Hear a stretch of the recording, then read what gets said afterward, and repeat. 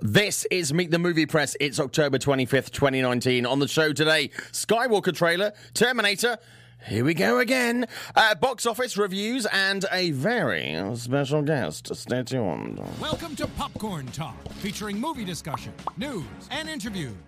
Popcorn Talk. We talk movies. And now, here's Popcorn Talk's Meet the Movie Press. It's Meet the Movie Press. It's October 25th, 2019. If we didn't talk movies, this whole thing would be completely irrelevant.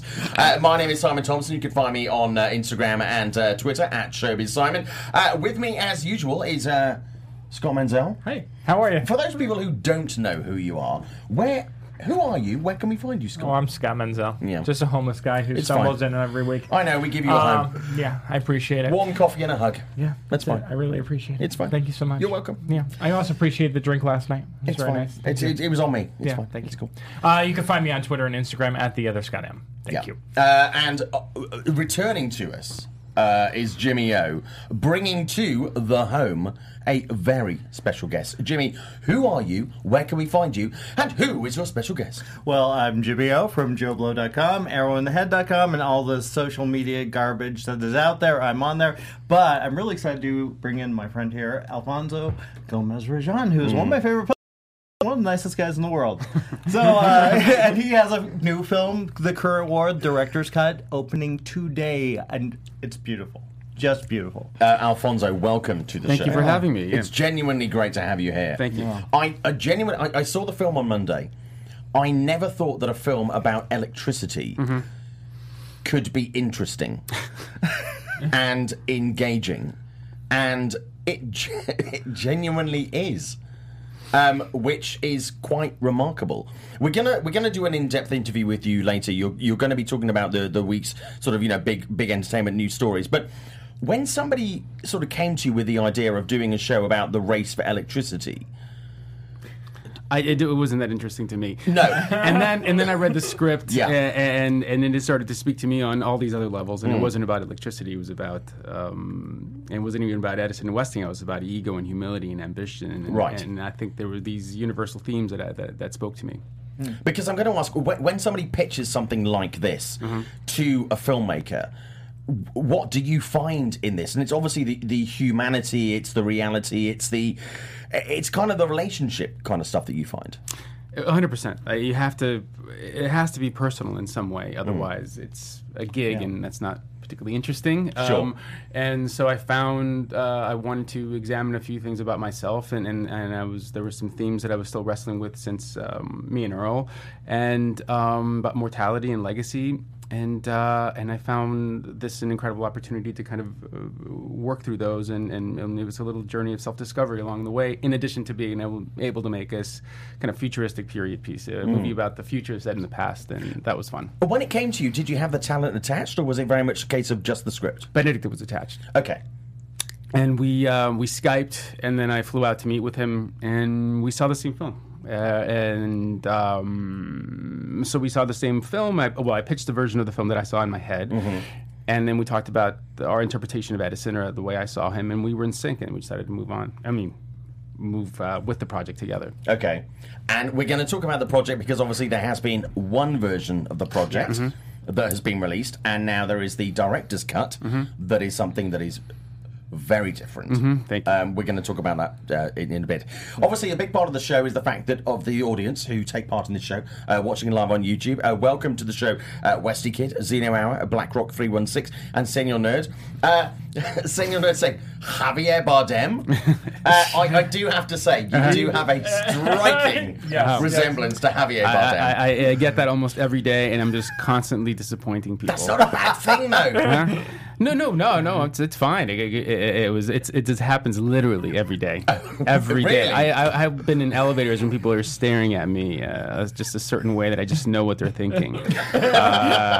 And if I have a baseball cap and lower it, it just sells it. I have to say, I did see you at the after party last night of what did I say? Irishman. The Irishman. Yeah. Irishman. DC or Marvel? Is Irishman DC or Marvel? I think it's DC. It's definitely DC. Yeah, It's definitely DC. And I saw you last night and I was like, is Javier Bardem at the party?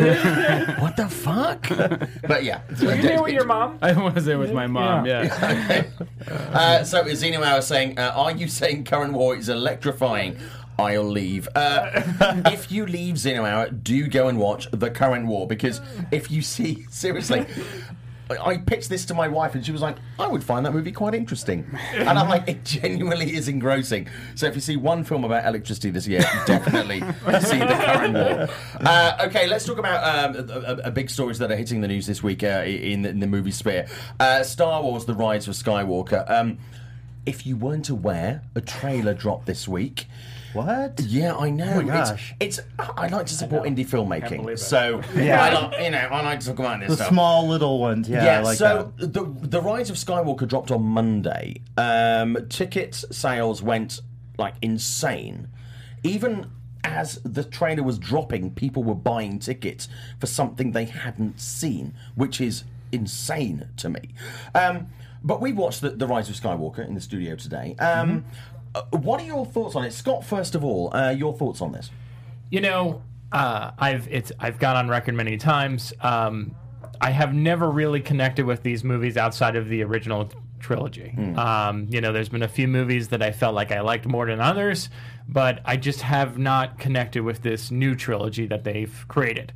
That being said, since it's combining some of the older characters and JJ is back, because I really think he did a good job with the source material for The Force Awakens, I'm looking forward to this. I can't say that I'm like pissing my pants excited about it, but I'll see it when I see it, and I'm sure I'll enjoy it, and I think it's going to be a nice conclusion for the fans.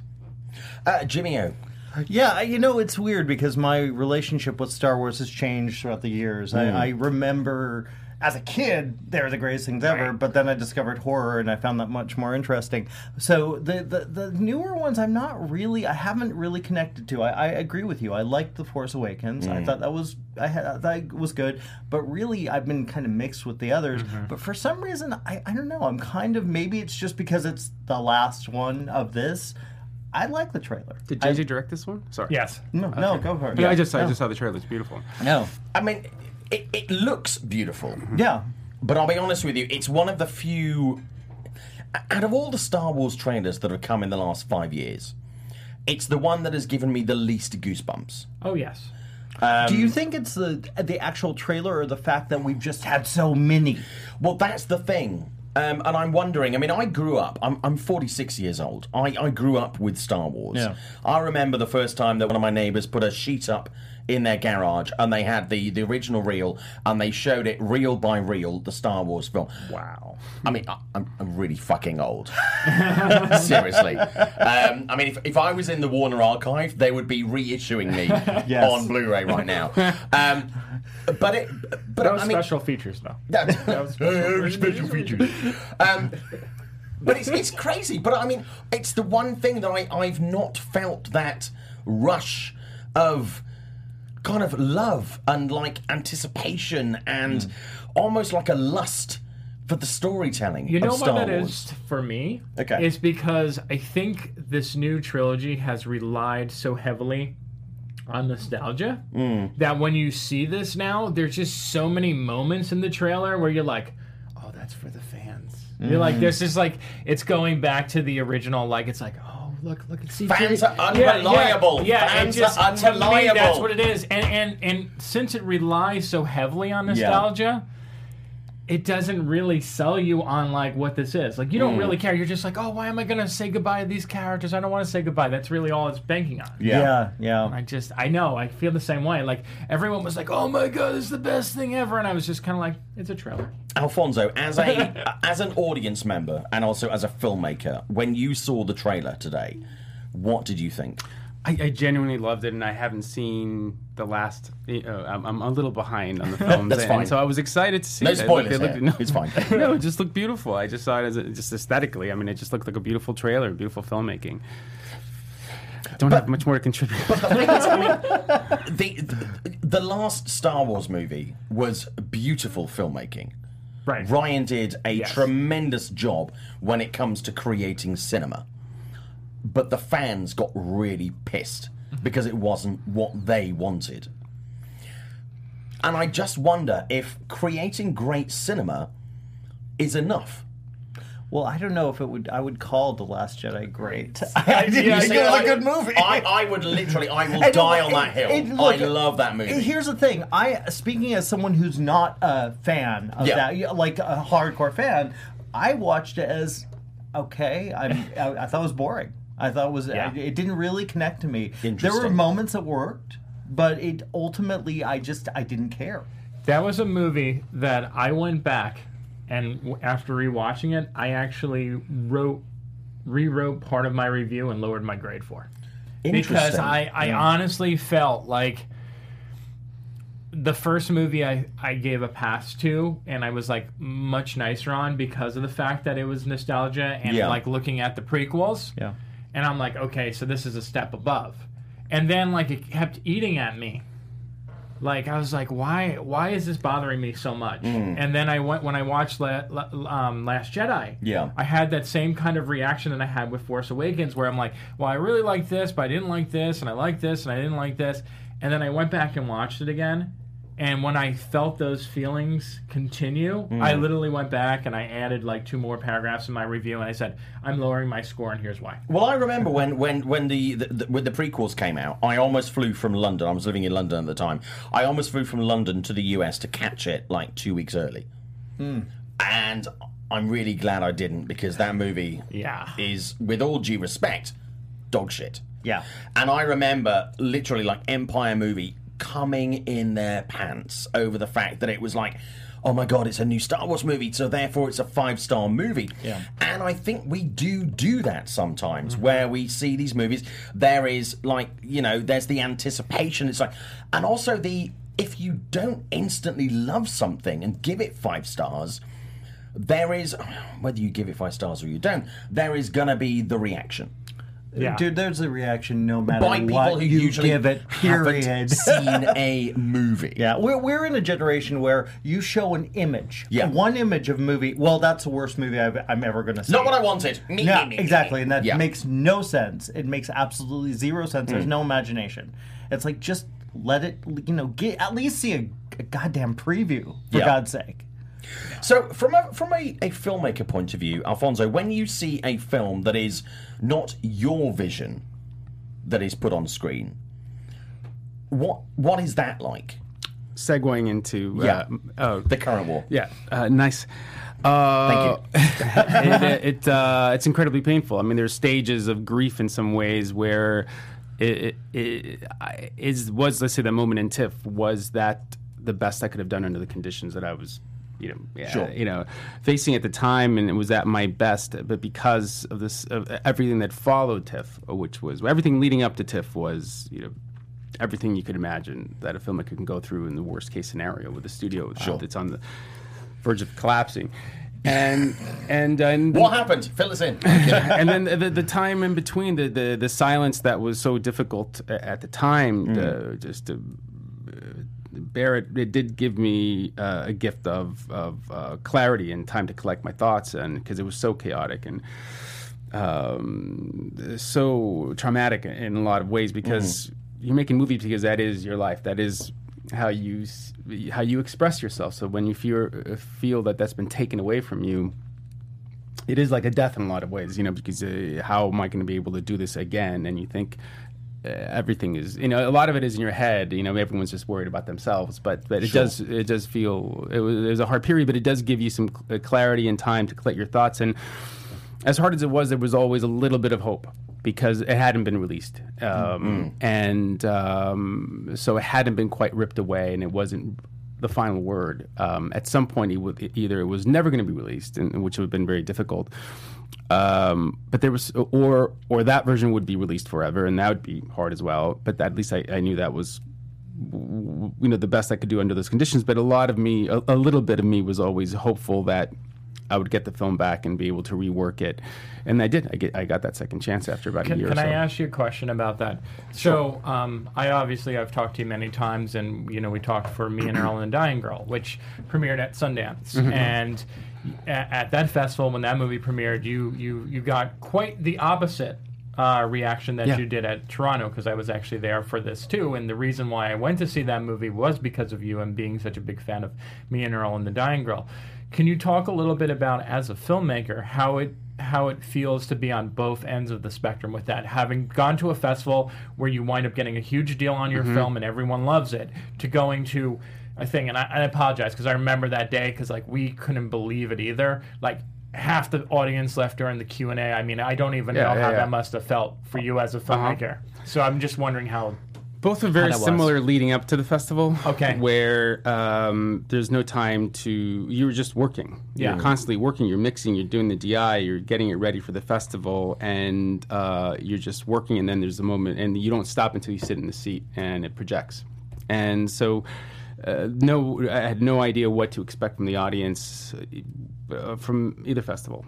And me and Earl I sat in my seat, and it was the first time it screened with the dedication to my dad at the end. So the response was very surprising to me. I had no idea what was happening. You feel the room was with it. Yeah. But I didn't even know what size of the movie theater it was going to be in. I had no idea. I'd never been to Sundance before. It was all happening so fast. And everyone, there was like a roar at the end, and tears started to flow, and now everyone got what the movie was really about, and the bidding war happened. It was the dream, you know? Yeah. And this one was like, the beginning part is very similar, where you're working on it day and night. I'm sleeping. Harvey's opening the mixing stage and remixing while I'm sleeping. It was just completely insane. And you finally get to the festival, and you just hope that people see the good in this, and you're also hopeful that it was a very difficult movie to shoot and release within the same year for a movie like this. You need time, and you try to make a festival. You just cut a few months from that schedule. And but in my head, I knew, okay, we have 2-3 months before we release. There's still time to work on it, and we were supposedly screening as a work in progress.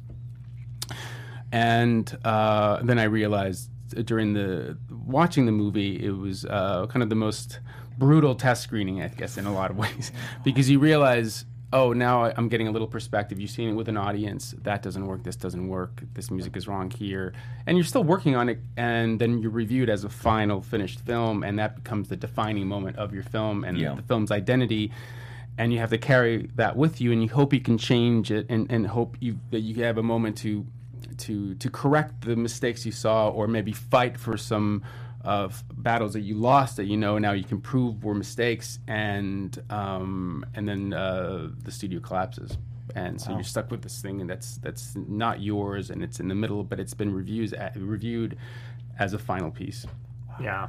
I mean, it's interesting because I don't even remember them actually pushing it as a work in progress at the time. Yeah, and I think it was just something where, everyone had high expectations considering, your previous film, and then also the cast that you assembled with the movie. So, I was also just curious, when you see, again, going from the polar opposite of the spectrum, where you have such positive reactions to such negative reactions, do you personally, do you take that to heart? Do you get mad when like critics are like sitting there like, this is shit? It hurts.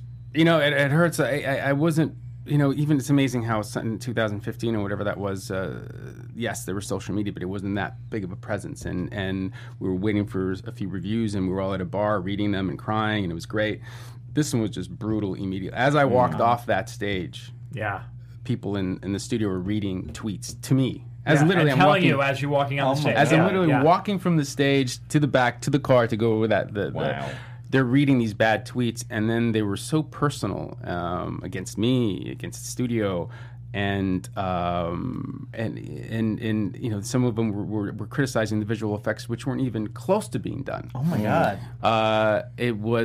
It was a different world, and it was incredibly personal. And I stopped reading. I couldn't take it anymore because it was such a hard process just getting it.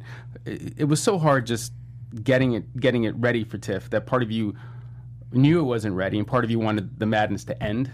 But that was then, and I had time to rework it and shoot a few more scenes and rescore it, and And I'm really proud of it, and I feel really lucky that it's a triumph in a lot of ways. And you're out there representing the people that went on this journey with you, and it feels good to be able to say that I fought and I kept fighting, and this is the best I can give you, and I am really proud of it. Well, what's really interesting is the fact that obviously a big part of this show is the fact that the audience can watch this live and interact. And Ryan is saying that Me, Earl is such a beautiful film. Yash is saying, I hate when artists get criticised harshly for their work. Earl is so beautiful as a movie. The thing is, though, that someone I was having a lunch meeting yesterday with financiers who work in film, and they asked me, when you're a creative and you know that you've made a film that is bad, do you know the film is bad? And yes, you do know that a film is bad, and sometimes people make movies for the money. Mm-hmm. But when you make a movie that the final product or the product that is presented to the audience is not your vision of the movie and you have no control over it, it's heartbreaking. It's genuinely heartbreaking. And so the question is, when you are a filmmaker, should filmmakers be given the final cut? I personally believe that if you are a filmmaker and that is your vision, you should be entirely accountable for that vision, and you should be given the final cut. That is what you do. Some people say, no, it should be a studio thing, and the studio should be given the final cut because it's their movie, because you're making it for the studio. So how do you, obviously with your personal circumstance with this film, how do you kind of feel about that? Well, as a director, it's one director, one vision. I mean, that's what it is. I mean, you have to have a close circle of colleagues and friends that you trust. But what happens sometimes is people assume they're a better director all of a sudden, or a better editor, or better this. Who often aren't directors or editors. Right, in the corporate system. But sometimes you're lucky that you have people that... I remember Stephen Rails, who financed Me and Earl and Dying Girl. That was my vision from beginning to end. Came in, he financed the film. Gave me 2 thoughts, and then said, "But you're the director. That's why you're doing this, and I'm doing what I do. So take it if it works good. If not," and that was it. That was the notes process, and then so you're able to realize this was a different set of circumstances, but it was never a gig. It was never just for money. I knew clearly why I wanted to make it, and now with a little time, I see even more of myself in there, wrestling with a lot of the same themes. I was integrating loss into my life the way Edison is trying to keep his wife alive through technology and through motion pictures. And there's a lot of similarities there that were always there, and only with time, because I've had the gift of time. Sometimes they reveal themselves to you after the release, and now I've had a little time to really see a little more of me in it, and sometimes other people have pointed it out. But it's when there's a lot of compromise and negotiation and sacrifice, you can lose your way. You can get confused. So it's good always to have a sounding board that you trust, that is always trying to help you steer you back to what the movie intended to make, in case you get lost. But the kind of all hands on deck kind of approach to filmmaking, it's not really what this is about. You have to be able to have one storyteller. But something I really liked about the movie is the fact that, I mean, irrespective of whether people enjoy the movie or not, is the fact that within the creative style of the film, it is shot from various POVs. And the style of photography, sometimes fixed cameras, sometimes handheld, sometimes there's motion in the image, sometimes there's not. It's really creative. Was that intentional, or was that something that came out in the edit afterwards? It's a combination of both. I mean, the film was carefully designed in pre-production, but all the references were Pennebaker and Maisels, and rock and roll photography by David Bailey, early experimental color photography, and those imperfections. So some sequences, like the World's Fair, had to be storyboarded because we didn't have a lot of money to just shoot wildly and figure it out with VFX. It had to be all very kind of surgical. Sure. But a lot of it, even if it was designed, we would Chung Woon Chung, who shot the film, we always had this thing where we're making a film about these disruptors and making a movie about the future, and we should try to break some rules. If it feels right, let's keep pushing and pushing until maybe a little uncomfortable. Maybe we go a little too far and pull back. But it was that was the spirit of making this movie, of interpreting the past, not trying to reproduce it exactly, but interpret it in color and motion and energy, and also because it was using the medium that was being invented concurrently with electricity, was motion pictures. It was okay to see the seams in it, and the diptychs and triptychs, and the appreciation, embracing this new technique and storytelling technique that was being developed at the time, and that's why there was Muybridge references, and obviously and a few other references that post-dated. But yeah. Can I ask you a question about the, you had your experience there, and then you got to kind of bring new life into this movie, and got back to making some new scenes and putting in a new score. Can you talk a little bit about that? Because I feel like that's something that most directors never get the chance to do. If their movie, like, they screen it and it doesn't go over well, it's usually dead in the water, and that's it, and they move on. So can you talk about this new production company that you got to work with, and this new studio this is the first film, right, that they're releasing? 101. And talk a little bit about, like, what that process was like from taking this one version of a film to a new studio and then letting them do their thing. There were a few different phases along the way. And it's a process where you're obsessed, because you can't stop thinking of the film in your head that you intended to make, and where it went wrong, and the battles you lost, and I got away with this, and that's not the way you should make a movie. Right. So you start alienating a lot of people, because all you do is, like, you're in the head, think you're recutting the movie, and then fighting for this, and people that really love you are telling you, let it go. Yeah. This happens to filmmakers, just move on to the next, and that's what it is. But because it hadn't been ripped away from me yet, I just kept reworking it in my head, and on my desk I had the scenes that we needed to shoot, storyboards for them, and I'd write notes every day, or whenever it was, as often as they were, of moments that I think we needed to address, or a new structure, or that was closer to the original director's cut, that we lost our way, and why did I lose that exactly? And then I started to see the movie clearly and clearer and clearer, and then I got a call, and that was when the movie was about to be sold. I think it became Lantern, then it was about to be sold to someone else, and it was very easy to me to express what I needed to make. I needed a little time with the movie, and this is what I wanted to make it really work. And then 101 Studios. And I remember I took David Glasser out to lunch, and I lied. I said, I'm in the neighborhood. I don't know if you want to get a bite. And I wasn't hungry, and I was in the neighborhood. I'm outside your house right now. But I had one of my producers, Timur, had given me a key to his office, and I had my Avid there with my film. And so my editor, I said, why don't we try this, and that? And we worked all night on this cut, and I was like, that's it. We have to lose this. And it all just kind of came together. And after lunch, as he was paying the bill, even though I was supposed to take him out to lunch, I said, by the time you get back to the office, there'll be a new version of the movie posted on your in your inbox. And I didn't know what to expect. And he just said, all right, well, if it's better. And then it was so significantly different and better, I think. And so did he, that... hence the new title, Director's Cut, to get some distance from the previous version and try to rebrand it and give it a shot. Wow.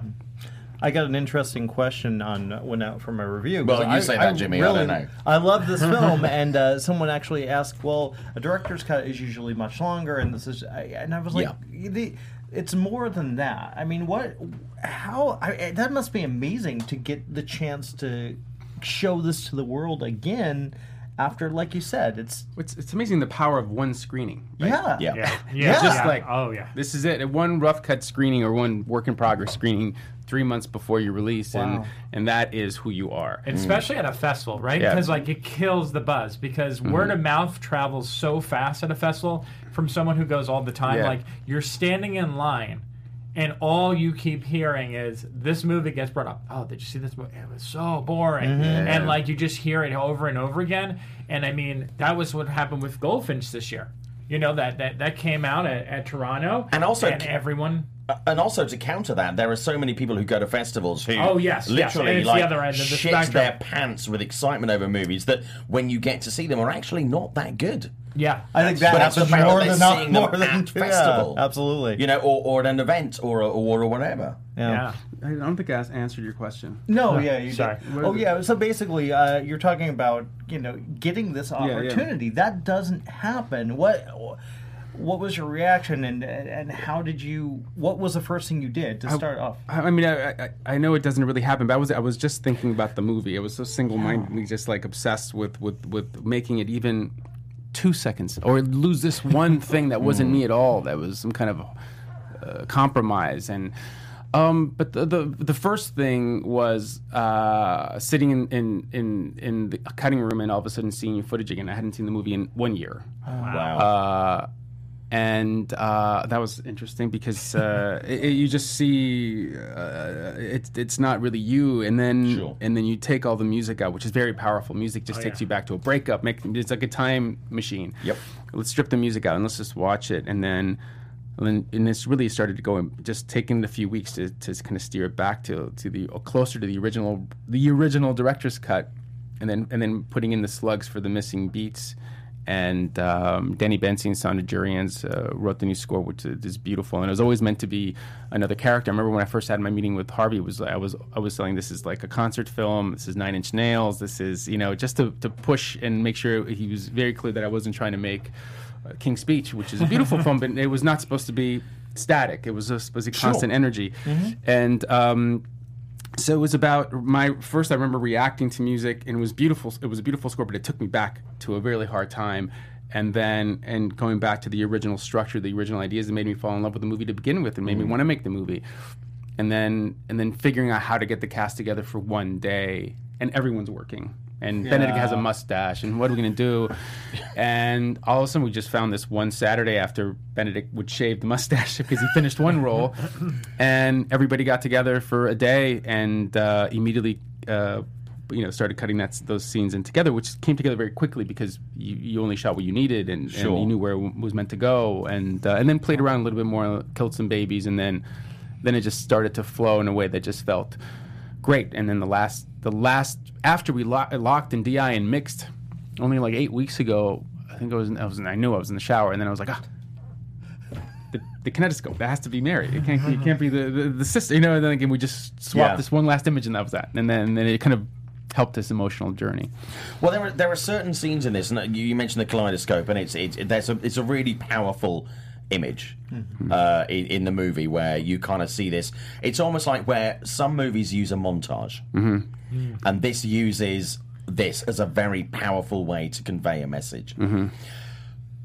When you are confronted with something like that, how easy is it to implicate that kind of thing where you're like, I know exactly what this needs. It's the cherry on top. How what was the question? How easy is it to implement? When it comes to implicating sort of last minute changes and stuff like that. Well, I mean, I drove a lot of people crazy, but but it's just you just want it to be as perfect as it can be, knowing that it'll never get there, But we remixed a few times. Sometimes there's literally that person that looks you in the eye and says, "Fonz, you cannot do this. We can't mix it because you want this one insert to be 1 decibel higher." Sure. But the obsession is just what keeps pushing you, and sometimes it's just you can't move picture anymore. But it's swapping one image or extending it by a few frames or speeding it up to get a little more. There's always ways to tweak it, but and then there's the acceptance of letting it go, and that happened when I screened it at the AFI, and I knew that was it. As soon as you screened it and let it go, there's a feeling where, okay, I gave my best. People in the chat are responding to this. That they're loving the candidness of your interview, I have nothing to lose. I already lost it all once. Well, we'll get to that in just a second before we talk about the rest of the week's big news. Goldman Vision, like the show, you fucking cowards. That's to people who are watching the show and aren't liking it. That's absolutely fine. All film criticism can be refuted in a boxing ring. Uwe Boll has proven this. Yash saying, stick to your guns, respect. Scott saying, it's the difference between making a film and making a commercial. which I think is actually a really important point. good, yeah. Hindsight is 2020. I love Earl, Me and the Dying Girl from Cam A. Egan. Great to have you in the chat, Cam A. Very responsive member of the community. Yash, it looked quite stunning, and the acting and direction looked top-notch. Production design as well. And also, Yash saying Reznor is awesome. You mentioned, obviously, Trent Reznor. Yes. As someone who is... I mean, when I had hair... And growing up with 9 Inch Nails. You had hair? There was a time. It's Oh my sadly God. now mostly I had no on my idea. back and my ass. We don't need to see that, Growing though. up.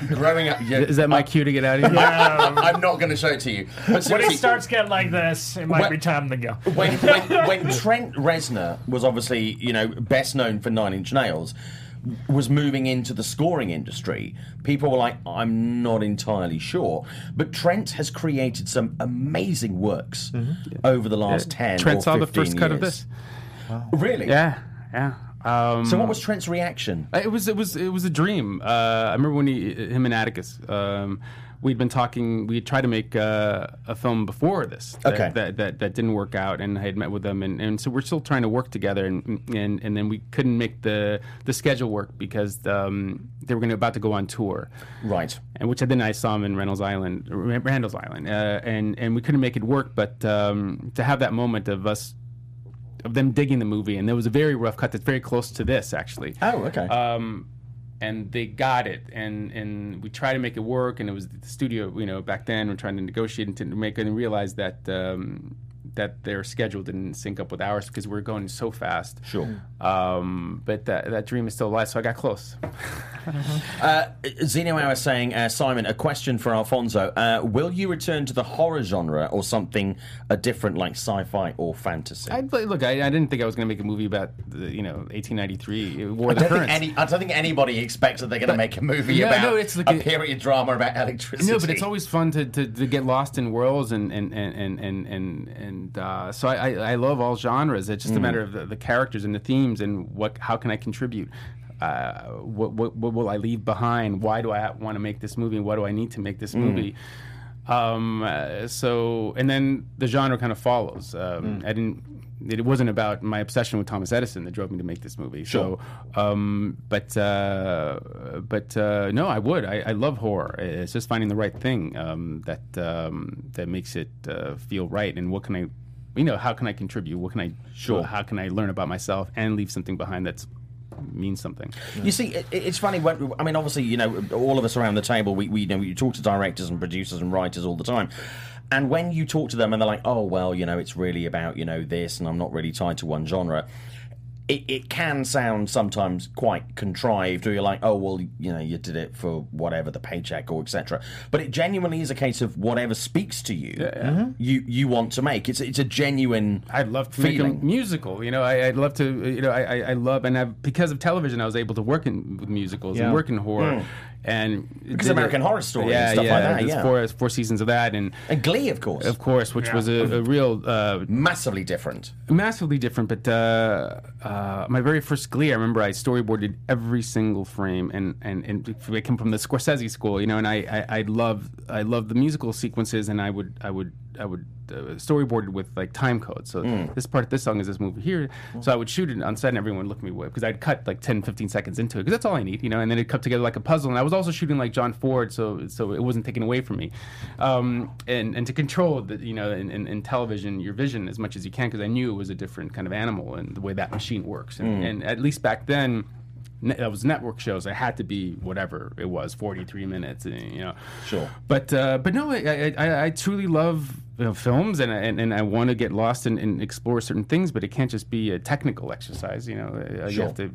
You've got to literally feel it. And communicate something with the actors, and get on a frequency to find the truth in a scene, and you can't just do it from Video Village and shout. You want to look them in the eyes and be in it with them. Yeah. You work with Ryan Murphy, obviously twice now. What have you learned from him that you apply to your films now or your own? In him, he has a brilliant mind, and he's uncompromising, and loved that I was a bit of a disruptor. And I remember, the one thing when I showed him my boards, I didn't know how TV worked. It was my first experience in television. I was like a film guy. and he got my storyboards and just flipped them like a flip book. Like, he's just like, just do whatever you want. If anyone says that you can't, just tell them I said I wanted it. So he's been like my Roger Corman in a lot of ways, because he did just like protect me and throw me out there and want me to be the disruptor on these episodes. Just do what you want and try to make your days. But his that confidence in other filmmakers is something that he created a world where a lot of wonderful directors, Brad Beaker, Michael Oppendahl, a lot of filmmakers from that world, you feel empowered to that your vision is being appreciated, not just going through the numbers and just like shooting coverage, because what's the point of that? I think he appreciates that, and it's something that's rare to sometimes, at least in television at times. So that fearlessness and that confidence that he had, and he keeps coming up with brilliant ideas, and somehow they all work. Oh, it's amazing. I mean, I watch Glee until the very end, and I know, like, as Glee went on, I know people really dropped off in the last couple seasons. But I think, I can't help but think about Ryan Murphy, and you got to work on that show, but it's amazing because that show on paper should not have worked, it should not have become the cultural phenomenon that it became. But that's something that's so great about Ryan, right? He's a step ahead. He's a step ahead, and he always takes risks, and I feel like that's something that we need in Hollywood and filmmaking and storytelling. I mean, American Horror Story, I remember I was shooting Glee, and he was like, there's this pilot, you can help me with it, and shoot some sequences like a second unit, like the opening with the kids, with the twins, and then if it goes, you can go with the next. It was still a pilot, like a traditional pilot. Wow. And if it goes, you can do the second episode. Wow. And in Glee, I was directing second unit for him on Eat, Pray, Love in India. And the first 9 or 13 episodes of Glee had aired, and I wasn't watching. I didn't know anything about it. And then the back 9 had been ordered. And after he saw my footage and what I was working on, he gave me an episode 17. So by the time I was shooting episode 17, the show was becoming a phenomenon. You can kind of track that, and I only did up until the beginning of number 4. Yes. But also, I love Ryan, but he's really fucking honest. Yes. So that's good. Yeah, which is good, and it's also really rare in the industry, because there's a lot of people who are like, oh, okay, well, this is good, or maybe we could do this. But Ryan is like, that's shit, that's great, let's do this, this is my vision, blah, blah, blah. Do you find that refreshing? Oh, 100%. Yeah. 100%. Because what's the alternative to that? Especially when you're trying to create something and make something. He's worked with Scissorhands now, so he knows. Yeah. Harvey Scissorhands. Yeah. That was he was known in the industry as. Wow. Yeah, because he would always go back and he would recut up films if people didn't respond well to them. That's what they called him. His greatest successes were movies that he bought and distributed, because he had a knack for that. A brilliant way of selling and making you want to see The Crying Game and keeping that secret. I mean, but actually developing movies from beginning to end, from the ground up, was less successful. He was less successful at that. Yeah. By the way, the current War director's cut is out in theatres today. Actually, Friday. Yes. Can't believe it's the end of the week. Let's briefly touch on some other news this week. Let's talk about Terminator Dark Fate reactions. A number of us saw this movie this week. The general gist is the fact that it's the best Terminator movie since Terminator 2. Yes, that's what the quote has that's generally and it is. But that's also like, I think I'm going to be the one that loves this one. I love this movie. It's not a bad movie. Oh, it's certainly not. It's a terrific movie. It's an okay movie. Here's the thing. I don't often say that opinions are wrong, but I'm sorry. No, you're wrong. It is. Look, he liked The Lighthouse too, by the way. Oh, I like The Lighthouse. Yeah, I did. Okay. Look, when I saw Terminator, and I grew up on Terminator and Terminator 2, and I myself loved. Too. This was Sarah Connor's story. Period. I liked Arnold. He was awesome in it, but that was her story. Bringing her back made this feel like a Terminator movie. I did not like any of the other sequels. I wasn't a fan of 3. I wasn't a fan of Salvation. I didn't see Genesis because I just... Yeah, I heard... Look, and maybe it's partially... Maybe it's partially nostalgia that made me oh my God, she's back. Maybe it is, but I don't care. It's that reaction you have, and you're like excited about it. I loved her in it. I really liked the movie a lot. I think it's probably one of the best times I've had at an action movie this year. Period. So to go off that, Now the negative. no. I listen. I'm one of the people who agree with the statement that it's the best one since the second. Yeah. And it's good for what it is. You know, when you look at the action in the film, it's spectacular. It's very clearly shot, and there's a de-aging moment in the beginning of the movie, very brief, that really works. is incredible. Yeah. When you Better than Gemini Man. let's not talk about that. Paramount does not want us to talk about that either, so we just let it go. Speaking of a Paramount movie.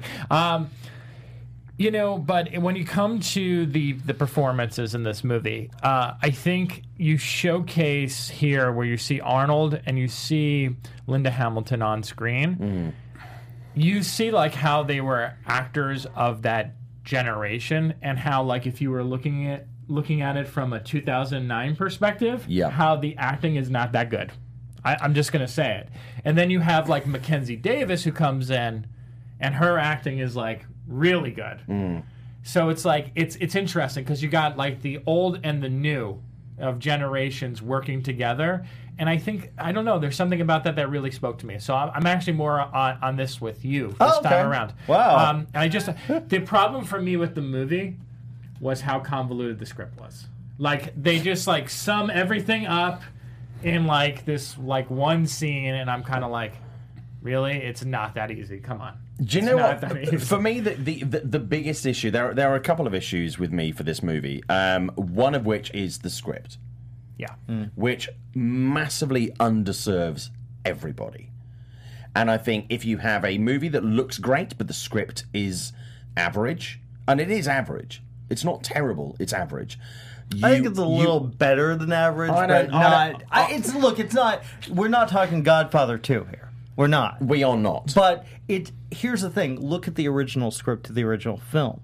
It's a B movie. That's exactly what this is. And that's another reason it felt like the first two. Exactly. And that was a B movie. This is not a B movie. In some ways it is. In some ways it is. And I like that. I like that it feels kind of like a B movie, like an old-fashioned chase film. And that's there's nothing wrong with that. But you know what? I don't think that's what Paramount were aiming for. I think it's a little better. I guarantee there were not meetings in Paramount going, let's make a B movie. Yeah. Well, there's a different... Okay, look. You have a movie that it has to feel in tune with the first two films, period, right? And it does. Out of all of them, this is the one that is most like that. For sure. But... The effect at the beginning. The dialogue, on the other hand. The dialogue. Some of it was funny. I like the only person for me that benefits from the dialogue in this movie is Arnold Schwarzenegger. Yes, 100%. I think it massively underserves Linda Hamilton. I think it massively underserves pretty much everybody else in the movie. And this, for me, as much as it is actually it's a female-led movie, the person who came out on top in this is Arnold. Yeah. For the first time in countless Terminator I didn't movies. feel that. I was all about Linda Hamilton, man. Yeah, I was all about Linda. I loved very- every minute she was on screen. And I am very, and I loved her being on screen. And I'm very happy for you. The problem with this movie is that I'm just going to say it. There is this Latino focus in the movie. Easy, careful. But it's the weakest element of the film. I feel that. I feel the actress too. I mean, she tried her best. I liked her. She tried her best given the material. But could you imagine if Isabella Moner or someone like that was in that role? How much more she could have brought to it? No discredit to her, but just someone with a little bit more skill set. Yeah. You know, I don't know. It felt more lip service than service. Yes. And I just Very felt much for me. because it was so, there was this big push, and I'm just going to go off a little bit, but like Paramount did this really big push to the Latino community, and because I know a lot of members of the Latino community through LAOFCS, it's very important that the film represents them, and I think we've talked a lot about representation in film, and I feel like they don't build enough of that in this movie. Sure. And I think that's problematic. I think that's a fair criticism. I mean, this is the best Terminator movie since T2. Oh, for sure, 100%. But also, I mean, T3. I mean, I have revisited the last 3 Terminator movies on numerous occasions. They're not good. No, they're not. And They're really not good. I They underserve everybody in it, and they underserve the franchise. I give you credit for revisiting the older ones. I don't like them. I just because again, Do you know what? T3 is actually quite fun because right at the beginning, when Christina Loken is trying to connect to the internet, she does the dial-up tone to her flip phone.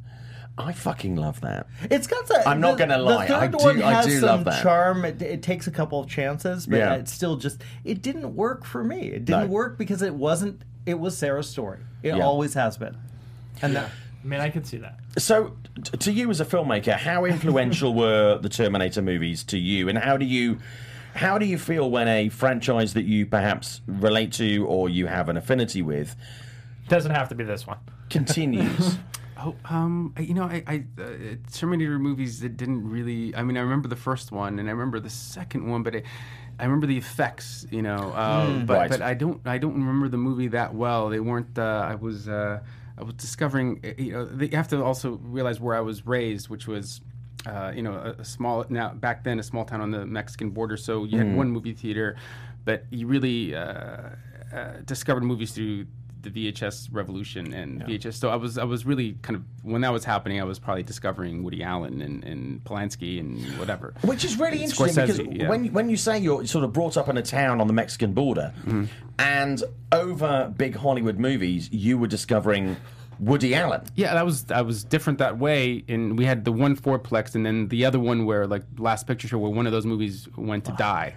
Right. And so I just found I would go to the movies and see with my friends and we'd hang out, and I remember exactly where I saw the Terminator.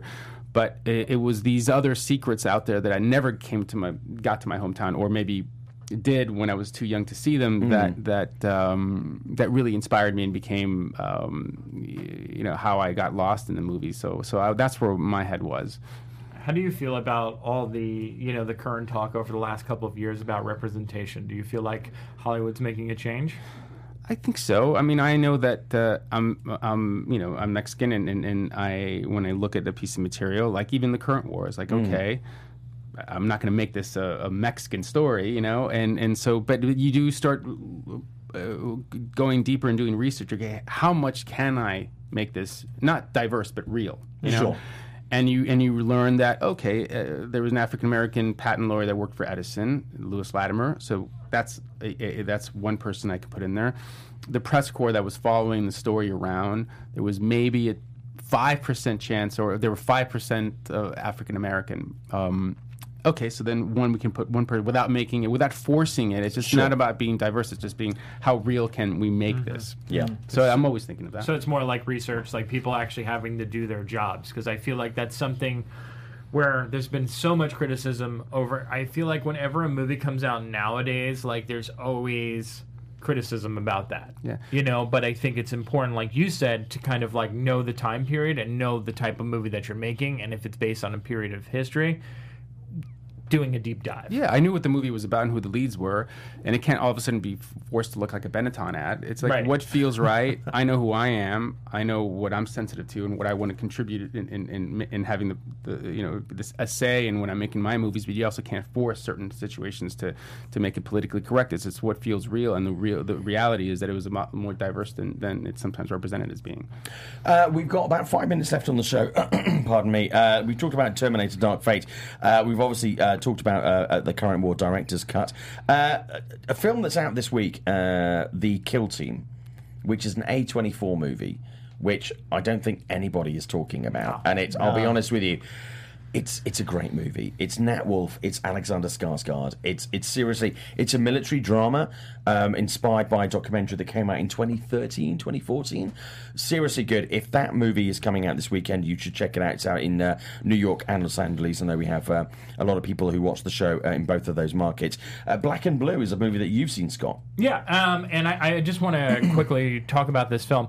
So, for those who aren't aware, this movie is directed by Deon Taylor. And Deon Taylor, what's so fascinating about him, he is a filmmaker who basically never went to film school. He's taught himself everything that he knows. And he started off in independent films and kind of producing and directing his own films. And he has quickly, over the span of about 10 years, climbed up the ladder and is now making films with Sony. And even though I wouldn't say that he has crossed the bar into like great filmmaker territory, you can see the evolution and you can see that he's in the process of becoming one. And this movie is by far the best thing that he has touched so far. Really? He's really good at doing certain shots and capturing action and chase sequences and being really engaging and entertaining with a film. Yeah. Naomi Harris is in this movie, probably one of the best performances that I've seen from her since Moonlight. She's really strong. I'm glad she's in the lead role. The downfall of this movie is not the acting or the directing, but rather the screenplay. Screenplay has this idea of like body cams and using that as a plot device. Great, again, very relevant to today's society. The problem is it goes the conventional cop drama kind of way, and in the third act falls apart because it doesn't push far enough. It doesn't be the conversation starter that it pretends that it wants to be in the beginning. Right. And I don't know if it was just because it's risky because it's a studio film versus an independent film, but that's where I think the movie drops off a little bit. But Naomi Harris and Deon Taylor, try their best. And Tyrese Gibson, for someone who I've, only known as an R&B singer and also in the Fast and Furious movies. Sure. Easily the best thing he's done. Really? Easily the best thing he's done, yeah. Yeah. That's a big endorsement. But the Current War, obviously, director's cut is in theatres this weekend. I mean, for people that, if they're looking to go and see something at the theatres this weekend, there's a lot of movies that are having strong holdovers. To sell the movie,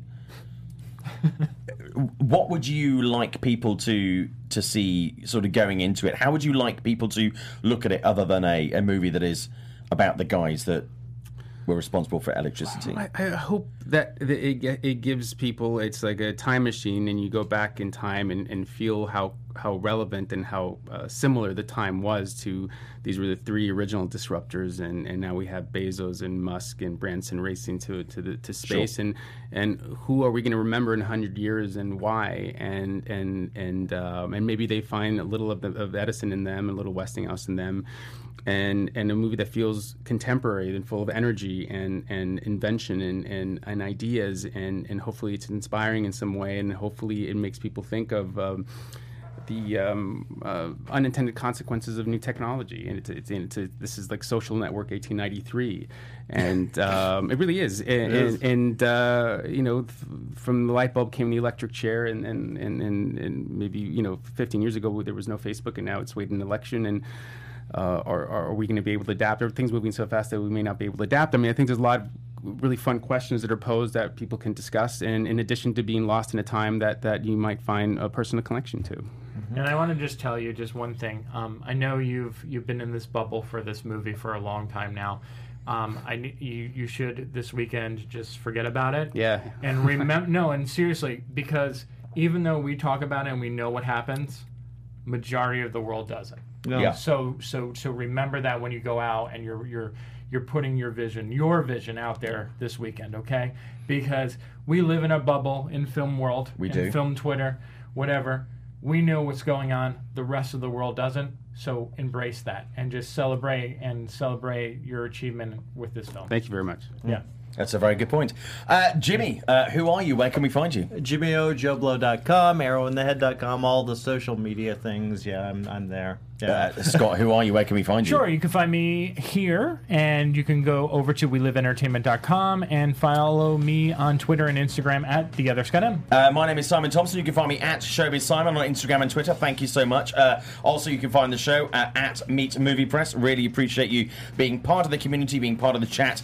Didn't get to as much as that as I wanted to. But also, huge gratitude to Alfonso for coming on the show today. Thank you so much indeed. Thank you. Really appreciate you being here. Thank you. Hopefully you've enjoyed it. I know. I really appreciated the conversation. Thank you so much. Awesome. No problem at all.